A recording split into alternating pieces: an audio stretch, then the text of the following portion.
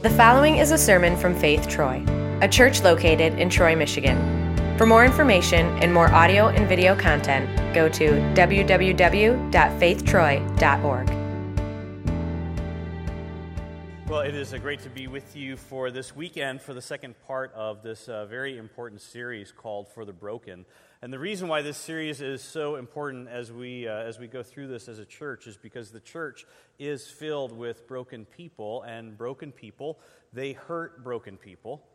And when that happens, it can be incredibly difficult for people who are broken to actually have real hope, especially when that brokenness has been in some way caused by the church. Now, this series isn't about beating up on religious people. Instead, the whole point of this series is to actually point out the failure of religion, because religion is always about a system that determines your standing based on your behavior. But see, we believe that's not what Jesus intended. We believe that Jesus actually offers something better, and we believe that Jesus wants to heal the damage that's been done. And so last week we began this series by looking at one of Jesus' most famous parables. It was the parable of the Good Samaritan. And in that parable, last week what we discovered is this isn't just simply a story that Jesus told about being kind to people who are in need. No, this is actually much bigger than that. This is actually a story that Jesus told to help us understand exactly who he is and exactly why he has come into this world, which is to undo the damage that has been done and has left people for broken on the side of the road, and to point out that religion has never been able to undo that damage. The only thing that it can do is simply neglect those who are broken. Now today, we're going to kind of look below the surface of that brokenness a little bit, because whenever people are broken by religion, the hurt that's actually caused is a very big hurt. It's not a little hurt. It's a very deep, very emotional hurt. And so today, we are going to look at an incredible story that occurs in the life of Jesus as he is confronted by a group of people. Take out your Bibles, open them up to John chapter 8. If you're using one of those Bibles in front of you, you can find it on page 1661. Now, as soon as you open to this story today, for probably 90% of you, I would guess that you've probably heard this story before. And so there's going to be a tendency for some of you to want to kind of just rush to the end of the story before we get there. But in order for you to really understand the emotion and the tension and the drama in this story today, I need you to try to resist that as best as you can, because this is really an incredibly emotional story. And it's a story that in order to understand the emotion behind, you have to know and understand the context of where it is that this story takes place. Because this story actually takes place in what you and I would think of and call church.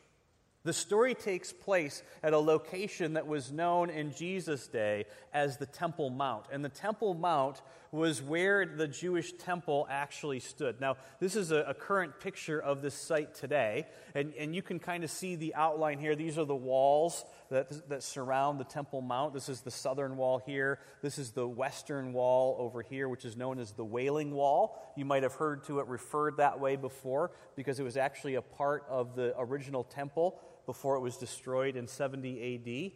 Now, there's three in the world today. There's actually three different structures that reside on the Temple Mount, none of which are Jewish. There's the Dome of the Rock, there's the Dome of the Chain, and then down here is the Marawani Mosque. And so this is a holy site for both Jewish people, but also Muslim people in our world today, which is why it's such a contested place in our world today. But in Jesus' day, this site was the center of everything that was Jewish, because on top of this 30-acre site, the Temple Mount, stood a building that no longer exists in our world today, which was simply known as the Jewish Temple. And it was inside this temple that the Holy of Holies was found, inside of this building, which is where the Ark of the Covenant was stored. It's where the Ten Commandments were kept. It's where the giant curtain that was hung that actually split from top to bottom on Good Friday, that's where that curtain was found as well. And then outside of the temple, kind of moving in concentric circles almost, in squares actually, was a series of very high walls and very high gates, creating what were known as the temple courts. And so inside here was the court of the women. Outside here, around this edge, was the court of the Gentiles. And so this was a very public place. It was a very crowded place. And it was the holiest place in all of ancient Judaism. And we're going to go back to this first picture for just a moment. This wall, this southern wall across the Temple Mount, is about 900 feet wide, if you can picture that. And then right in the center of this wall is a series of stairs. Now we're going to zoom in on that staircase for a moment. These stairs themselves are 240 feet wide, and they led up to the outer gate of the temple. And so everybody who wanted to enter into the temple had to go up these stairs and pass through that gate, which meant that these were actually the steps. This was the path to atonement. And this is where the story that we're about to read together in John chapter 8 actually takes place. Because again, these were the steps to forgiveness. This was the path to forgiveness, because week after week, month after month, Jewish people, they would climb up these steps and they would carry with them their sin, but then they would also bring with them an animal which was to be the sacrifice for their sin. And so they would walk up these steps, they would enter that gate, they would stand before an altar, and they would leave both their sin and that dead animal at that altar, and then they would once again descend down these very same steps, knowing that their relationship with God had been restored, that their guilt was now gone. And that's the context for this account that takes place between Jesus and this group of people who confront him in John chapter 8, beginning at verse 2. John tells us that at dawn, right, at dawn. So this is actually an important note in the story. At dawn, Jesus appeared again in the temple courts where all the people had gathered around him, and he sat down and he began to teach them. Because everywhere that Jesus went, there was always these crowds of people that were following him. And so Jesus, he arrives at the temple, and as he's arriving at the temple, there's these crowds of people following him. Up the stairs they go, stair by stair, step by step. Jesus finds a place on the temple grounds, and he sits everyone down, and he begins to teach them, right, at dawn. So this is very, very early in the morning. Verse 3, then the teachers of the law and the Pharisees, they brought in a woman caught in adultery. And they made her stand before the group, and they said to Jesus, okay, so we're going to pause here for just a moment. Because one of the things that we miss in this story that we just kind of go right over is maybe the most obvious question. Because again, this whole thing happens at dawn. Right? So where in the world have these scribes and these Pharisees been all night long? Where have they had this woman hidden away all night long? Because the obvious question here, the thing that we have to think about, is what's really going on here. And see, the answer to this question is that when these scribes and these Pharisees, when they caught this woman in the act of adultery, the question was not, what do we do with this woman? No, the question was, the situation was, we now have the perfect opportunity to trap Jesus. And so when they got word that Jesus had actually entered the temple, that he had gone on the steps, that he had found a place on the mount, that there was an audience of people sitting around him, seated, waiting for him to start teaching. Picture this. Right? These religious leaders, they go to wherever they've had this woman hidden all night long, and they take her and they drag her through the city, through the steps, up the gate, through the court of the Gentiles, up the gate, into the court of the women, right outside of the Holy of Holies, so they can make their point. Which is that religion never saves. All it can do is destroy. All it can do is condemn, because the only thing religion is actually interested in is behavior, specifically your behavior. And so this is going to be a public spectacle. In fact, they want it to be a public spectacle because they have an agenda, and the agenda is not the welfare of this woman. They look at Jesus and they say, Teacher, this woman was caught in the act of adultery, right? In the very act. As in, you remember Jesus, right? Thou shalt not commit adultery. Right? This isn't some random law, Jesus. No, this is actually one of the top 10. You remember that, right, Jesus? And this woman, it's not a rumor.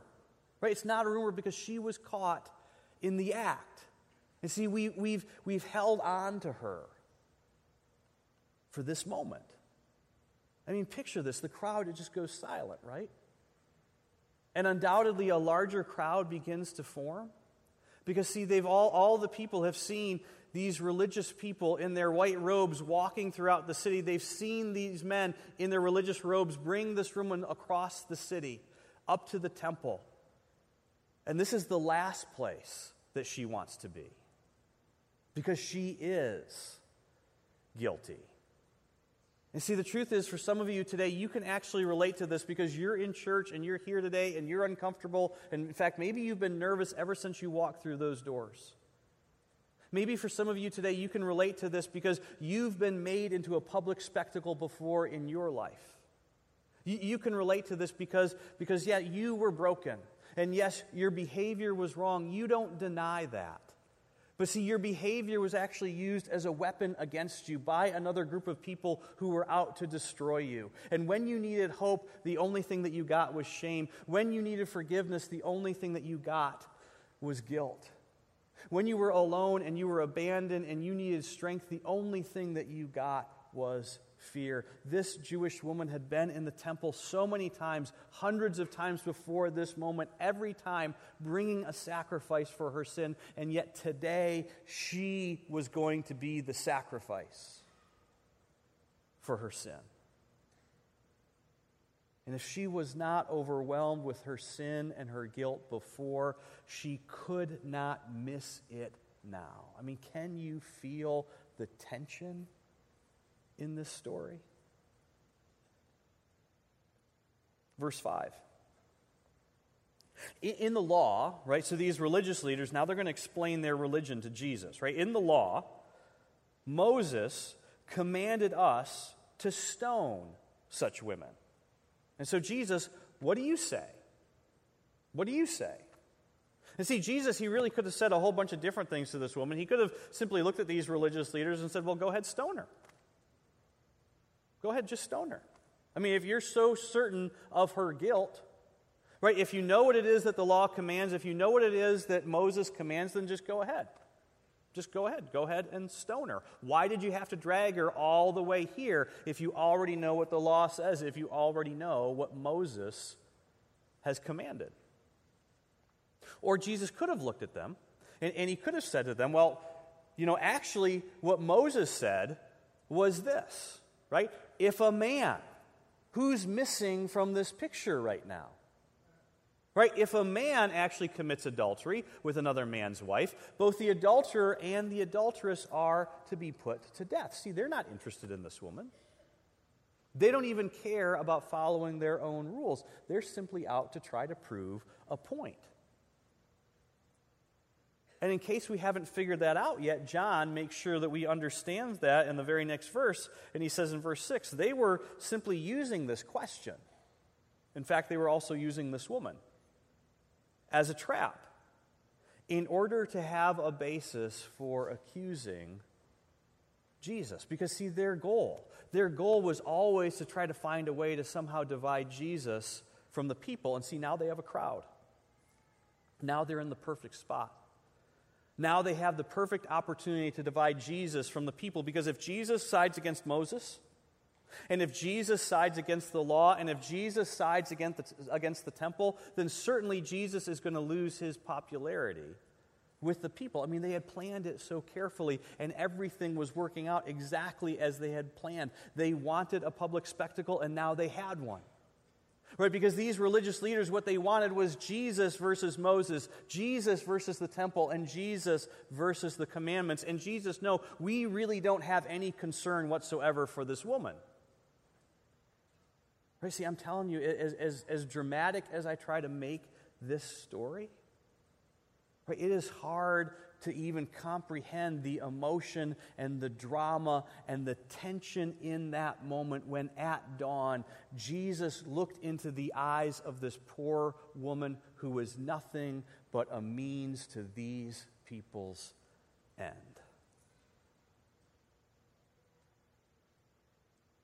And maybe, I don't know, because the Scripture doesn't tell us, but maybe this was actually one of those moments when even Jesus' disciples, when they just kind of began to sink into the crowd a little bit, because it kind of looked like that maybe this one isn't going to go so well. Maybe this one isn't going to actually go in Jesus' favor, because, these religious leaders, they're so right. They're so right. And we're here. We're in the temple. We're on their turf. In fact, John even tells us that Jesus at this point, he just bent down. And he began to write on the ground with his finger. And John waited. John tells us that Jesus just waited. And he waited. But the longer he waited, the louder they got. He tells us in verse 7 that when they kept on questioning Jesus, in other words, they're simply saying, Jesus, give us an answer. Jesus, give us an answer. And see, the longer Jesus waited and the more silent Jesus was, the more certain these people were that they had him, that they had finally trapped him, that we have finally won. We've finally exposed Jesus. We finally have him exactly where we want him. But see, Jesus, he was just giving them time. He was simply giving them time. Time to not only expose their hearts to the people around them, but also time to expose their hearts to themselves. Because John tells us that when they kept on questioning him, Jesus, he straightened up and he said to them, if any one of you is without sin, let him be the first to throw a stone at her. They had their spectacle, but it wasn't the spectacle that they expected. Because see, this was Jesus versus shame. This was Jesus versus guilt. This was Jesus versus fear. He who is among you without sin, let him be the first to throw a stone at her. In other words, do not forget where it is that we are standing right now. And suddenly the context for this entire conversation comes tumbling in on top of these religious leaders, because they are standing within the courts of the very temple whose only purpose for existing was to atone for what it is that sin had destroyed in this world. He who is without sin, let him be the first to throw a stone at her.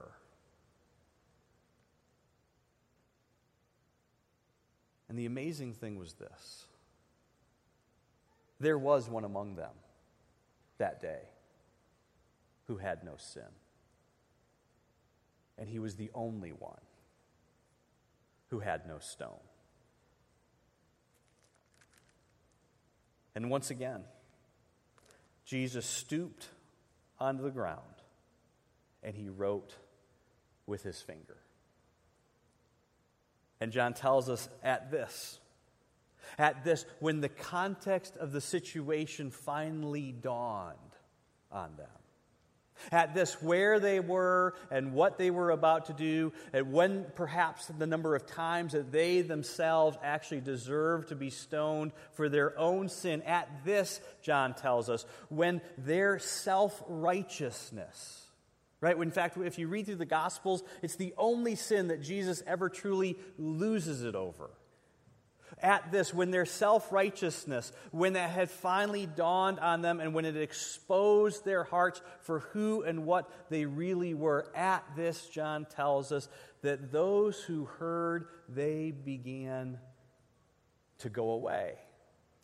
And again, imagine this. You've got to picture this in your minds. If you don't know where this story took place, you miss this completely. Where did they go away from? Where did they go away from? Again, they walked away from the temple. They left the temple. They walked through the gate. They walked down the steps, and they walked away from the presence of God's activity on earth. And it's John who gives us this incredibly interesting little detail. Those who heard began to go away one at a time, the older ones first, the ones who had actually made the most trips to the temple to sacrifice for their own sin. Until only Jesus was left, with the woman still standing there, with the Lamb of God in the temple of God, with the sound of sheep being sacrificed in the background. Can you even picture this moment? And Jesus, he straightened up. And he looks at the woman and he asks her, "Woman, where are they? Where did they go? Did they disappear? What happened? Where are they? Has no one condemned you?" Now understand, this question does not mean did no one accuse you, because she had been accused. The question does not mean are you guilty, because clearly she was. She never denied her guilt. What the question really means is simply this. Listen, is there no one here who is forcing you to pay for what it is that you have done? Is there no one condemning you? Is there no one left to force you to pay for what you have done? No one, sir. No one, sir, she says. And Jesus responds to her, are you ready for this? Because see, for some of you today, this is why you're here. These next words of Jesus are why you are here today. And for some of you today, listen, I get it. I understand it. For some of you today, these words that you so desperately need to hear, you have lived your life thinking you would never hear these words. You actually thought you would never hear these words spoken to you. Maybe you thought that even if you did hear these words, that they couldn't possibly be for you. That they could be for somebody else, but they couldn't be true for you. Listen, I get it. I've been there. I've been there. And so Jesus looks at this woman just as Jesus looks at you today. And he said to her, as he says to you today, then neither do I. Then neither do I. Neither do I condemn you. I will not force you to pay for what you have done. And see, by saying this, Jesus declared to all those who were there that day, and all who would read about this account for the next 2,000 years, I am greater than shame. I am greater than guilt. I am greater than fear. I am greater than the sacrificial system. In fact, I am greater than religion itself. And very soon after this event, the world would learn that Jesus was actually here to replace all of it. And then what Jesus says next, if we're honest, for those of us who call ourselves followers of Jesus, what Jesus says next, if we're honest, we're probably tempted to dismiss. In fact, you've probably heard these words before, and maybe you actually wrote them off because you thought they were too unrealistic. You thought it's not possible. You thought it can't possibly mean what it's saying. And these very next words of Jesus are, in fact, an invitation.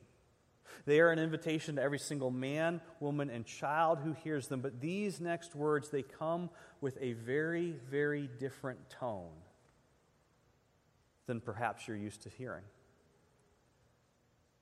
Because Jesus looks into the eyes of this woman just as he looks into your eyes today, and he says, then go now.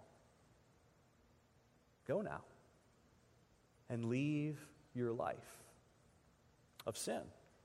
You're free to go. But when you go, leave your life of sin. You're free. I mean, you are free. You can go. You do not have to stay here, but when you go, leave. Leave your life of sin. See, this is the tone of Jesus, and this is the tone of Jesus towards sinners who not only have sin, but who are actually caught in their sin and who admit their sin. And listen, this may not be the tone of the church that you grew up in. This may not be the tone of your mother or the tone of your father. It may not be the tone of other Christians that you know. It may not be the tone of your neighbor or your brother-in-law or your sister-in-law. But this is the tone. This is the tone of Jesus. And see, in this moment, Jesus is showing all of us, he is showing us his heart towards sinners. And his heart and his tone was not condemning. His heart and his tone was always one of compassion. He urged, he did not condemn. He urged, he never condemned. He urges us, he urges you to leave your life of sin. Because, see, Jesus knew. He knew what all of us eventually discover. He knew what you know, what you've discovered. Which is that sin always comes prepackaged, doesn't it? It always comes prepackaged with a penalty. You know this. You've experienced this. Because every time you sin, every time I sin, something dies. Every time we sin, sin kills things. Sin, over time, it will kill your conscience. Right? Some of you have experienced that. Maybe you even sit there and you think to yourself today, there are some things that I do in my life that used to bother me. They probably should still bother me, but they don't bother me. That's probably not good. Right? Sin over time will kill your mind. Sin will ultimately kill your body. Sin will kill your self-respect. Sin will kill your relationships. For many of you, listen, this is why you do not have to be convinced that there is right and there is wrong, do you? Because you've experienced it. You know it. You know when it's happened to you, and you know when you've done it to somebody else. Sin can kill a family. Sin can kill a marriage. Sin can kill the relationship between a parent and a child. Sin even has the power to kill an entire culture. And so Jesus, he urges her, he urges us, leave your life of sin. Jesus says, listen, I do not need to punish you. I do not need to condemn you because your sin has it's already punished you. Your sin has already hurt you. Your sin has already killed your relationship in this community. That's what shame always does. And so he says to this woman, just please leave. Leave your life of sin. Because, see, don't miss this. The message of religion is that when you sin, you break God's law. But the message of Jesus is when you sin, you break God's heart. You break God's heart. And in that moment, when we understand that our sin actually breaks God's heart, in that moment when we confess and we admit our sin to Him, guilt and shame and fear lose their power and they are undone by the love of your Heavenly Father. And so Jesus urges us, He urges all of us, leave your life of sin. And see, understand this. It is the consequence of sin. That is the reason why Jesus actually urges all of us. That's why He urges all of us to leave our lives of sin. And see, here's the amazing thing. Right? A little while later, after this event, what we just celebrated together 2 weeks ago, it happened. It happened. And see, Jesus would actually die for all of her sin, and for all of your sin, and for all of my sin. And see, the reason that we know that Jesus' tone towards this woman was one of urging and not one of condemning, the reason we know that, it's actually quite obvious. Because when somebody is actually willing to die for you, you never have to question how they feel about you. When someone is willing to lay down their life for you, you never have to question, what does he really think? What does he really feel about me? And see, Jesus knew. Jesus knew that he was about to shed his blood for this woman's sin. And so he urged her. He urged her, leave your life of sin, not because God will get you, but because sin will kill you. Not because God will get you, but because Jesus has died for you. And so leave. Leave, Jesus says, leave your life of sin because your sin has already been paid for. In the words of Philip Yancey many years ago, God, he actually took an incredible risk by announcing your forgiveness ahead of time. And so your Heavenly Father, whose love for you never have to doubt, whose love for you never have to question, he urges you. He urges you. Leave. Leave your life of sin because my Son has died for you. Heavenly Father, every single one of us here this morning, every single one of us listening to the amazing words of this event, Father, we know exactly where this message lies for us this morning. And Father, the truth is probably for many of us today. The truth is probably we have resisted messages like this, maybe because of the tone that we felt or because it was obvious that somebody had an agenda. And Father, I pray that for all of us today that we would understand that the only agenda that you have, the only agenda that you've ever had, is to undo what guilt and shame and fear have actually done to us.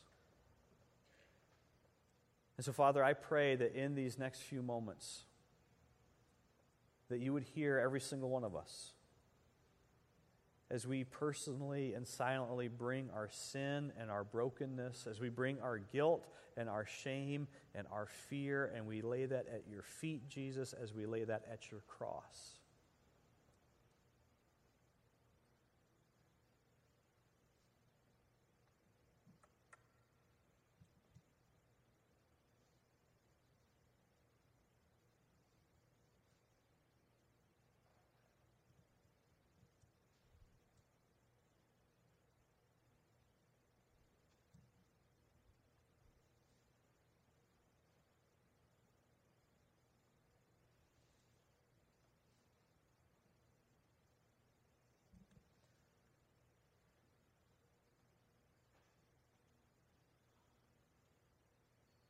Father, my prayer this morning, as we prepare to receive the body and the blood of your Son, who is our Savior, Jesus, I pray that for each one of us, we would hear the voice of Jesus saying to us today, I do not condemn you. There is nobody here who is forcing you to pay for what you have done. You're forgiven. You are free. You can go because I have paid for what you owe. And Jesus, I pray, Holy Spirit, I pray that you would lead us away from the sin, Jesus, for which you died. It's all this in your name that we pray. Amen. Would the ushers and lay ministers please come forward? It was on the night that Jesus was betrayed that he took bread. When he had given thanks, he gave it to his disciples, and he said, take and eat. This is my body. After supper, he took the cup of wine, and when he had given thanks, he gave it to them and said, "Take and drink, all of you. This cup is the new covenant in my blood. It's been shed for you for the forgiveness of your sin. Whenever you do this in remembrance of me."